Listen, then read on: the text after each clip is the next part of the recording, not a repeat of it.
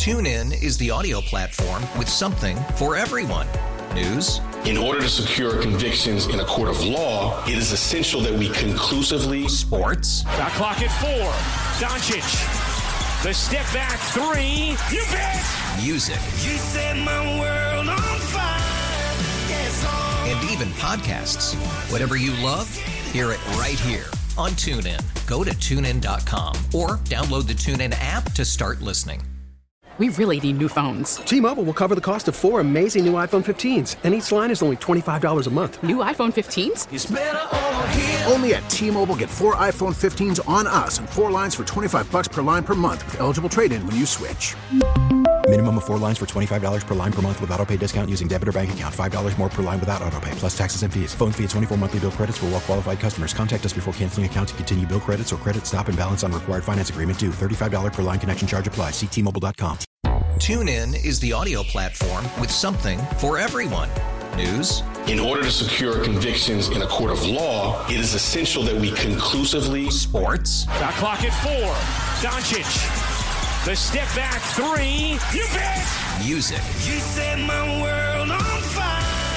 Yes, and even podcasts. Whatever you love, hear it right here on TuneIn. Go to TuneIn.com or download the TuneIn app to start listening. I'll tell you one thing.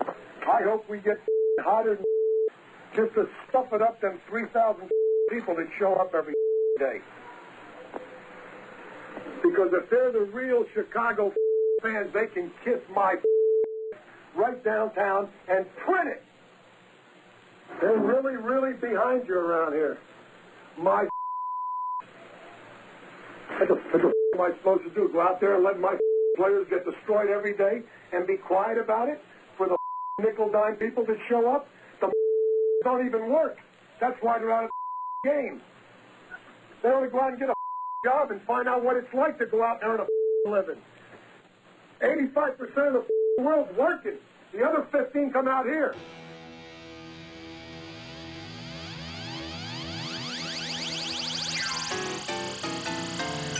That was 40 years ago this weekend. That was Cubs manager Lee Elia, a former base coach in Philly, who came over as a choice of Dallas Green. And Dallas Green loved Lee Elia, loved him so much he didn't fire him after that legendary 5-minute rant. I learned some more details about this epic and wonderful bit of audio that has been a part of really the zeitgeist of Chicago baseball for 40 years, as I read the great column by Marc Carig, the deputy managing editor of The Athletic, their national baseball writer. I mean, it was just such a good piece. And Marc joins us right now on the Circa Resort and Casino hotline, Circa Resort and Casino in Las Vegas, home of the world's largest sports book. I learned a lot, and I thought I knew a lot, but there was some great context in there. And I love knowing, first and foremost, Marc, that this rant is as important to some outside of Chicago that it is inside Chicago. How could it not be? I mean, you played that snippet right there, and I personally think there's a couple reasons why it's hilarious. Obviously, there's a lot of swearing going on, right? I mean, that's just always funny. But also, and this is what I think drew me to writing this on this anniversary, there's so much about it to appreciate. And one of the things is, you know, maybe he could have done it in a more elegant way, but the dude's just sticking up for his players, right? Yeah. And that's one. And then here's the other thing. And, you know, I'm sure, you know, certainly there's a disheartening situation going on right now on the South Side and whatever, but when a team starts like that, like there's a human part of it. I mean, he was just angry, man. Like he's sick of it. He thinks the club's better than they're playing.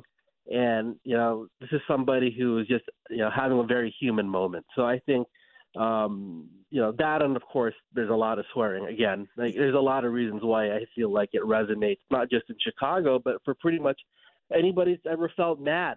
Right?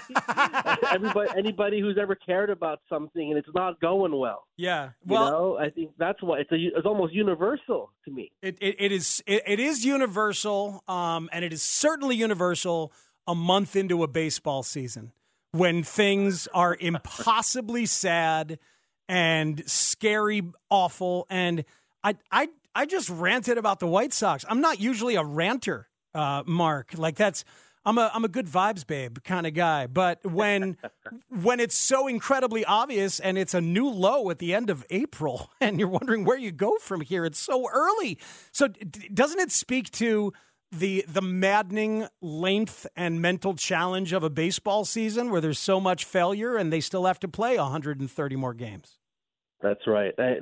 You put it perfectly right there. And I actually was thinking about it this morning. And I read our site every morning. And the first place I went was James Fegan's White Sox story from last night, just because, I know that they're going through it right now. And yeah, like you can even read it in there. Just like there's something that happens early in the year when you had all of this spring enthusiasm, right? Nothing's going to stop you, yada, yada, yada.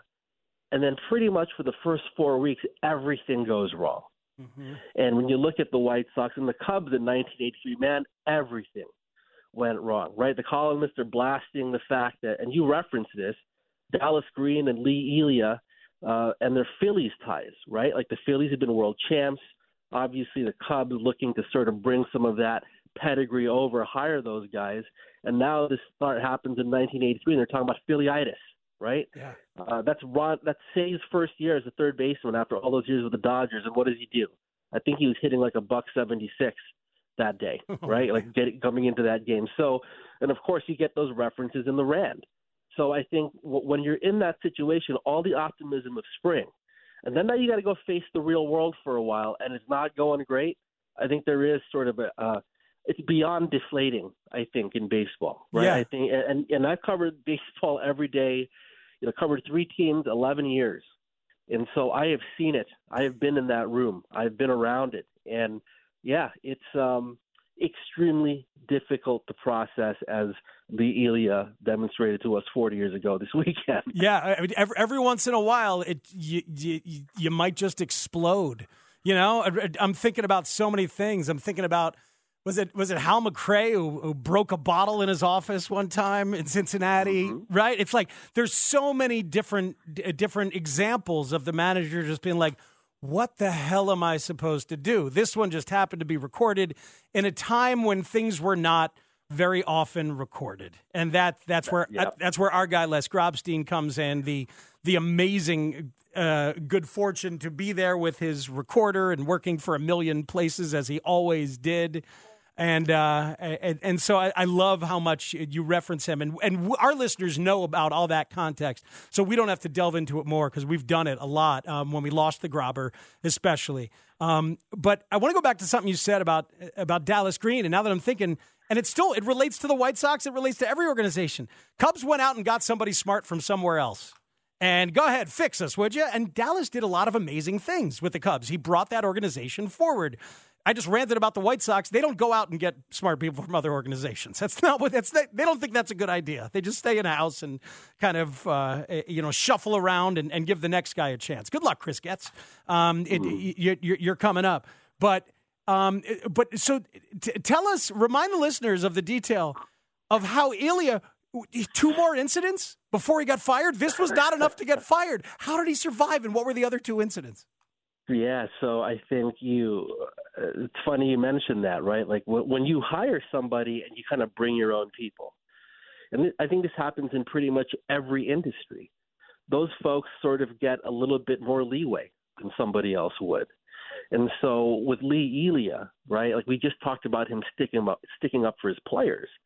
But remember, this is 1983, and this is a time where, a manager would just kind of throw a player under the bus, like they would go up there, and, it's not like that now, right? A player could go out there and be horrific, and the manager's making excuses for him and defending him. And so when there's even a little bit of it, like we saw last night with the Sox, right, where a guy gets pulled from a game, it becomes this big, massive deal. Well, with Lee Elia, stuff like that was going on, it seemed like, all the time. And so, he had a run-in with Bill Buckner, who at the time was one of the better players on the team. And this was the year before 1983, like their first season there together. So, and then, obviously you've got the rant, which we're here talking about. Well, a month after that, Lee Elia gets into a confrontation with a television cameraman who'd come into the office.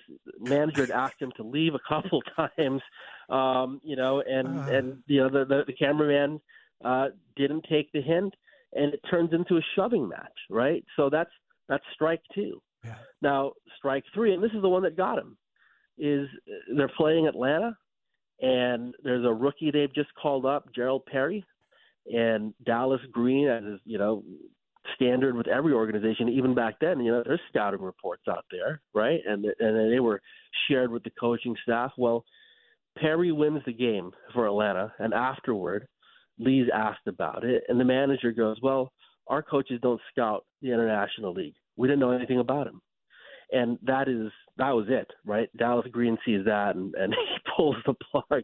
That he had seen enough. But, yeah, it's kind of amazing that it took a scouting report blow up for this to happen. I mean, I don't know. If you guys haven't heard the rant, you probably have, but it's fun to just sit there and count how many cancelable words there are in that thing. Well, yeah, right? You're totally right, and it's kind of beautiful, in my opinion, frankly, that it took a disconnect in the operation. It took like what we know happens all the time, a front office and a coaching staff not quite being on the same page. Well, you can't have that because we're trying to win here. And, oh, by the way, you can't say it publicly and expose that disconnect either, Lee. Mm-hmm. Like, that's kind of beautiful in its own way, because all the dude was doing was sticking up for his players in a really hilarious way. Yeah, right. Like, that's, I mean, the leeway granted there, it's, I will say what was funny, man. Like, so I looked at one of the comments of the story yesterday, and Bob Ibach gets in there. Wow, that's the PR guy for the Cubs at the time. I'm so glad. So what did he say? What did the PR guy say? And he was explaining his thought process, as like, and he kind of in the comment, right? He's walking through that day. It was great, and it basically calling that like snap press conference and kind of getting in front of it. It was just like a really cool snippet of sort of old school media. And, we were talking earlier about the ways to appreciate it. That's one of the ways I appreciate it. Like, I mean, again, I covered the sport for a really long time, and, I did it in a very different era. So kind of getting this feel for how the world worked in 1983 is super cool. Like, I mean, there weren't that many reporters in that room at that time. Mm-hmm. And I think part of the reason that the manager is like saying these things is comfort. He probably saw who was in there, the Grobber included, right? Yep. The 3 newspaper writers. These are folks who are around a lot. Yeah. I think that's actually one thing that, I broke in early enough to remember what that was like, where you'd go into a manager's office and there might not be any recorders out, right? And it's just you and a couple other writers, and there's a familiarity, there's a trust. There's, and believe me, I'm not saying that they're all as colorful as how Lee phrased it, but I mean, I don't know. I've heard managers just sort of lose it, and like, there's sort of that human element of it where, hey, not all of this needs to get out there, right? Like sometimes a guy just needs to pop off, and sometimes these reporters just need to hear it and kind of put it where it needs to be, and sometimes that doesn't mean sharing it, right? Yeah. So it's a different time, and obviously that's not the world we live in now, by and large, right? No, it isn't, Mark. There's so many good points in there. And the other thing is that we're so used to, like, the ebb and flow of these things feeling contrived. Like, even when Lou Piniella was here and Lou Piniella would go off and get kicked out of a game and throw a base, I'd be like, boy, it has the feel of him doing that because he knows he's supposed to be the guy that does that. You know what I mean? So like this extra level of self-consciousness, this dude he just exploded. And his players heard about it, of course, because there were some reporters there.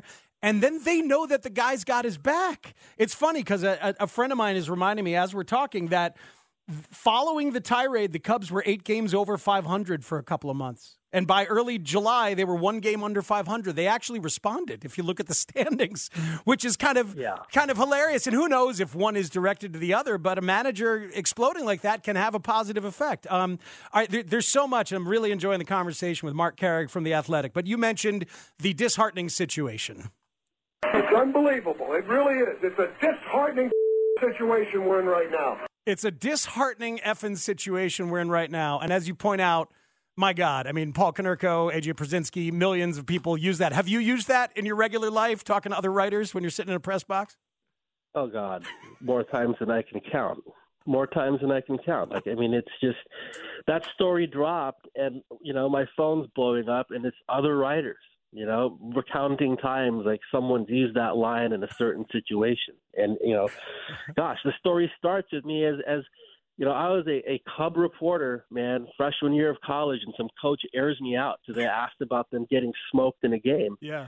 And so my professor plays that tape and without context. He goes at the end of it, hey, you're going to cover the major leagues. You got to learn how to stand up to that. Love that. Love that teaching move, by the way. Absolutely love that.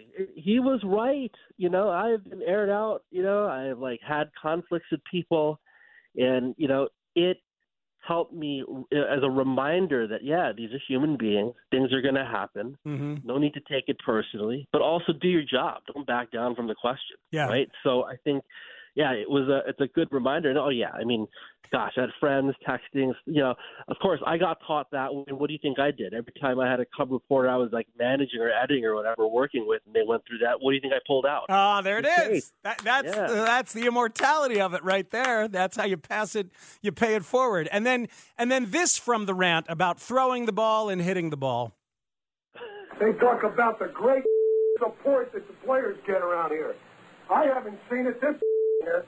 The name of the game is hit the ball, catch the ball, and get the job done. So you hit the ball, you catch the ball, you get the job done. I wonder, I kind of want to ask the writer of Bull Durham if he was influenced at all. This is a simple game. You throw the ball, you hit the ball, you catch the ball. You got it? Right? I want to know if Ron Shelton, he had to know that rant. It might be in there, mixed in. Where was this when I was working on the piece? I didn't know you were working on it, Mark. Helpful after, bro. Come on. That's a great point. You know what? And this is the thing about this rant. You keep unwrapping it like a little puzzle and a gift comes out, right? Like that sometimes, and you said it, man. We're talking to an audience right now that has surely heard this. Yet my favorite thing was learning something different about it. So, for instance, with a story like this, it's been written about 1 million times. So as a writer, the challenge is how do you write something that stands out from the fact that it's been written 1 million times? Well, here's one. Yeah, it was written 1 million times, but, it's all dispersed. You have dozens of stories about this, and each one of them might have this nugget, and that was written years ago. People don't remember that. So what do? You try to put it all in one place. Yeah, man. I think I tried to do that, and then you try to report it out. You add other elements to it. So I talked to a couple of the writers who were in that room, and folks that really didn't talk about it all that much through the years, especially compared to the Grobber, right? Because he had been sort of the unofficial keeper of this, and it's part of why it lives because he embraced it so much and had so much fun with it. It was wonderful. That's awesome. But there are also other voices who haven't talked about it very much. So I thought it was important to get those guys. So Joel Bierig and Don Frisky, right? That was great. These two old school writers, walking me through it. And so, look, again, part of why I appreciate is, I like talking to those guys. I've sat in that chair. I've been on the other side of that too.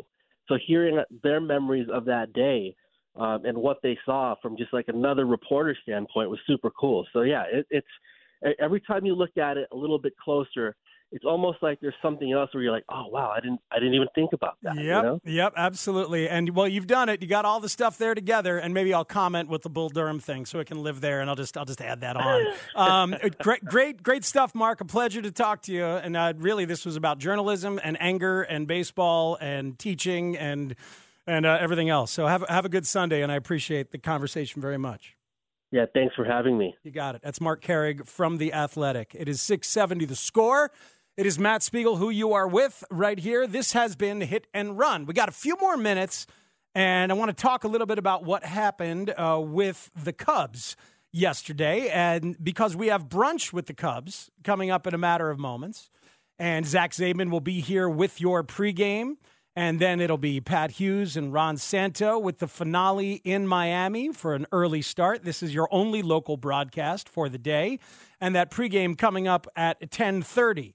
What we did have, though, last night, amidst a very interesting game that showcased homers from Patrick Wisdom, a homer from Cody Bellinger, a Cubs offense fighting to come back from a 5-0 deficit and doing a pretty darn good job, not quite finishing it off a couple times with the bases loaded once they got 2 runs, and that kind of felt disappointing because they had been the earlier bases loaded situation where they got nothing.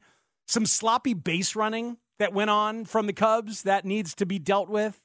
It's 1 of 162, and we know that overall they're trending in a really positive way. It's unbelievable. It really is. It's a disheartening situation we're in right now. I don't know if that's true, Sean. Man. Come on, man. It's one game. You're still over 500. It's the end of April. You take this first month 10 times out of 10. For sure. Yesterday was just super frustrating because it was like they could have won this game 6 times. Yeah, they had a bunch of times to try and win it. There's some good players on that Miami team. There really is. First of all, Edvard Cabrera is a beast. Dude, it's 17 to 22 batters I think he faced? Yeah, he is an absolute beast. He's part of what I've talked about many times before with Sandy Alcantara, now Pablo Lopez. They are a power changeup machine. Is it a fastball? Is it a changeup? It moves like a changeup, but he throws it at 92.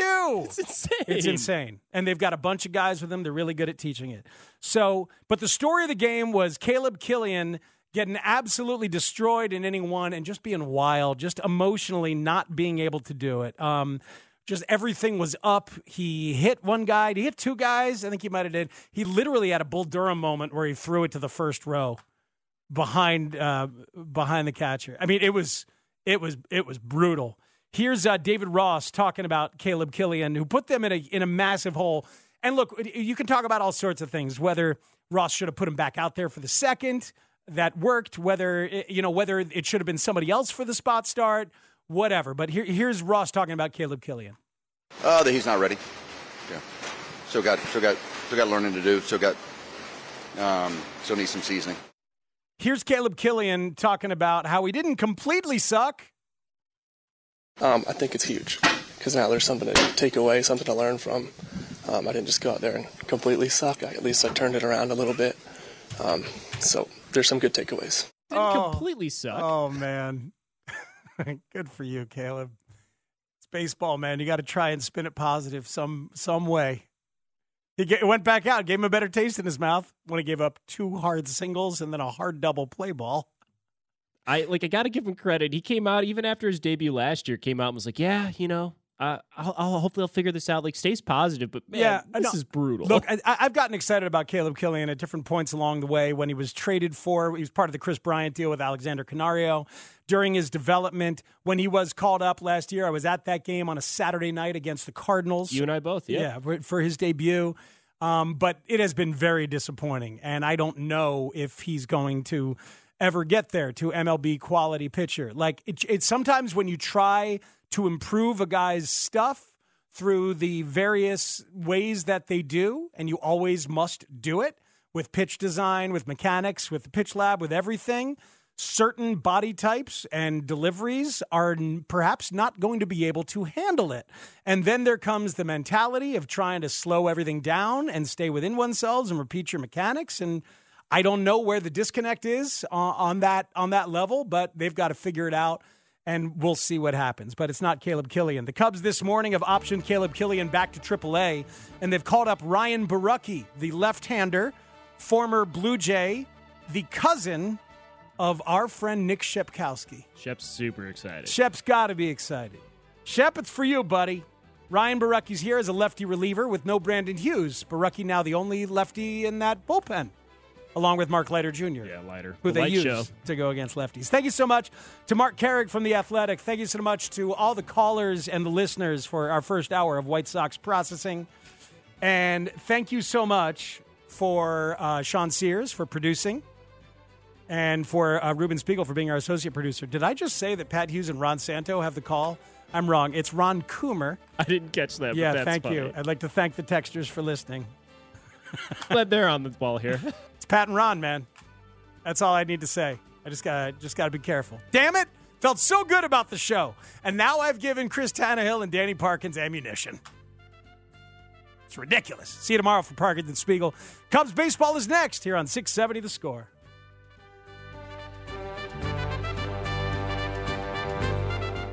It's unbelievable. We really need new phones. T-Mobile will cover the cost of 4 amazing new iPhone 15s, and each line is only $25 a month. New iPhone 15s? It's better over here. Only at T-Mobile, get 4 iPhone 15s on us and 4 lines for $25 per line per month with eligible trade-in when you switch.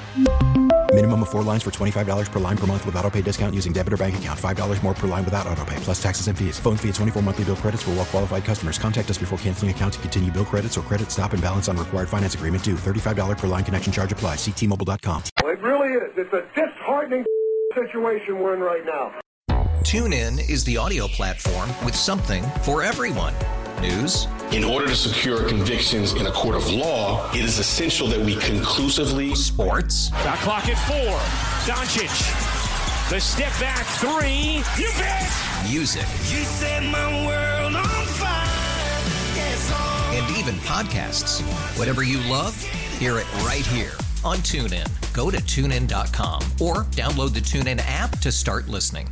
It's better over here. After investing billions to light up our network, T-Mobile is America's largest 5G network. Plus, right now, you can switch, keep your phone, and we'll pay it off up to $800. See how you can save on every plan versus Verizon and AT&T at T-Mobile.com/across America. Up to 4 lines via virtual prepaid card. Allow 15 days. Qualifying unlocked device credit service ported 90-plus days with device and eligible carrier and timely redemption required. Card has no cash access and expires in 6 months. O'Reilly. Protect your vehicle's engine with a full synthetic oil change and save with Mobil 1 at O'Reilly Auto Parts. Purchase 5 quarts of Mobil 1 full synthetic motor oil and receive a $10 O'Reilly gift card after rebate. See store for details. With your Mobil 1 purchase, you'll also receive 2 times points during O Rewards Bonus Points Month at O'Reilly Auto Parts. O'Reilly Auto Parts.